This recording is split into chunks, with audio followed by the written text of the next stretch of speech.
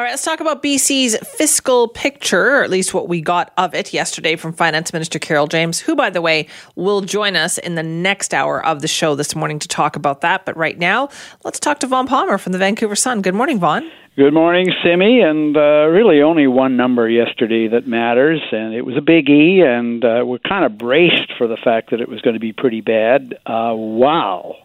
Yeah. $12.5 billion deficit. So that's not just the largest in provincial history in dollar terms, but it's 3 or 4 times as bad as anything BC has ever seen before in terms of a deficit. So this is bad. I took a look at those charts too, and it looks like a combination of things. It's that revenue is way down in a bunch of key areas, and as well, they're having to spend.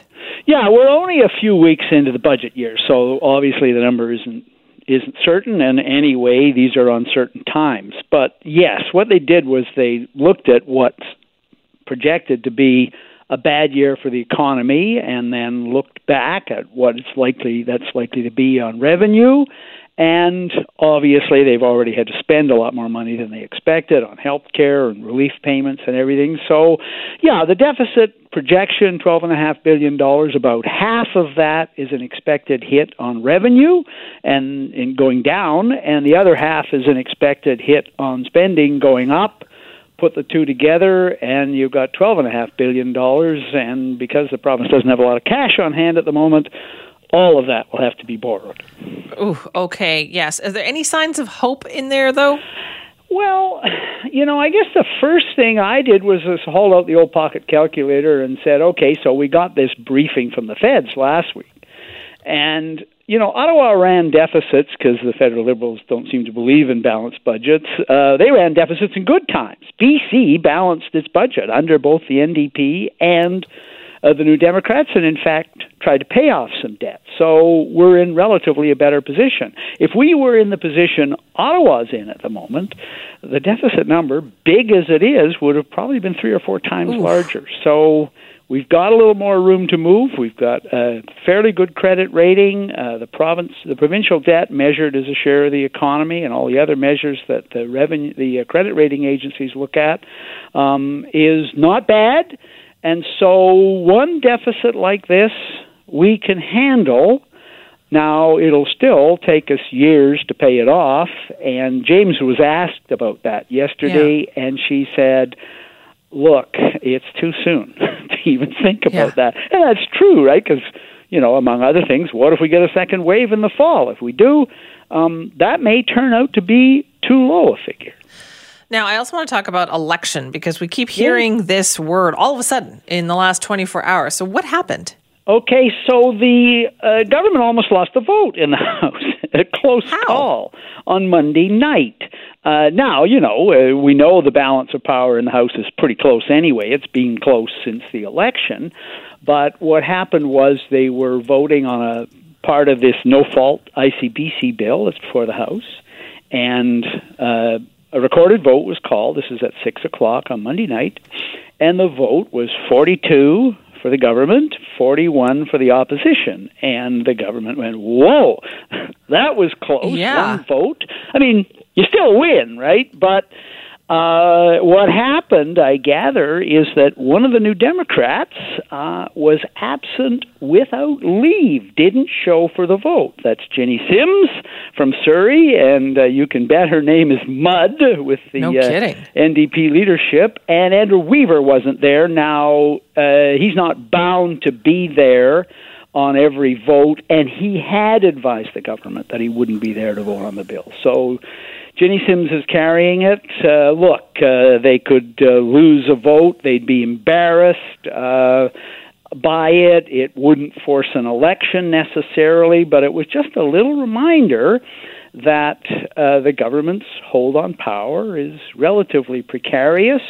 Of course, the other number that the Premier will be looking at and his advisors is the opinion poll, which shows John Horgan, if an election were called today or tomorrow, John Horgan would win a majority all on his own. So, you go, well, we're not looking for an election, obviously, in the middle of a pandemic. But if we have to, well, we'd probably win. Yeah, that is the tricky part about all this, right? Because all of a sudden we're hearing about elections BC, planning, with PPE, even though technically we're looking at a little bit more than a year away. Yeah, it's interesting, the official date for the next election is written into law, and it's October the 16th, 2021, the fall of next year. The head of Elections BC, the chief electoral officer, gave a briefing to a legislature committee this spring when he was looking for more money to get ready for the next election. And, he said that he had already consulted with Dr. Bonnie Henry. And she said her advice was don't hold an election if you don't need to in the middle of a pandemic because of all the physical distancing, because of the risk to campaign volunteers and electoral station workers. She said, don't do it. So the government, collectively, all the parties in the House have the advice that you shouldn't lightly head into an election. So, right. And I think for that reason, I tend to discount the chances of a fall election, partly because of the second wave.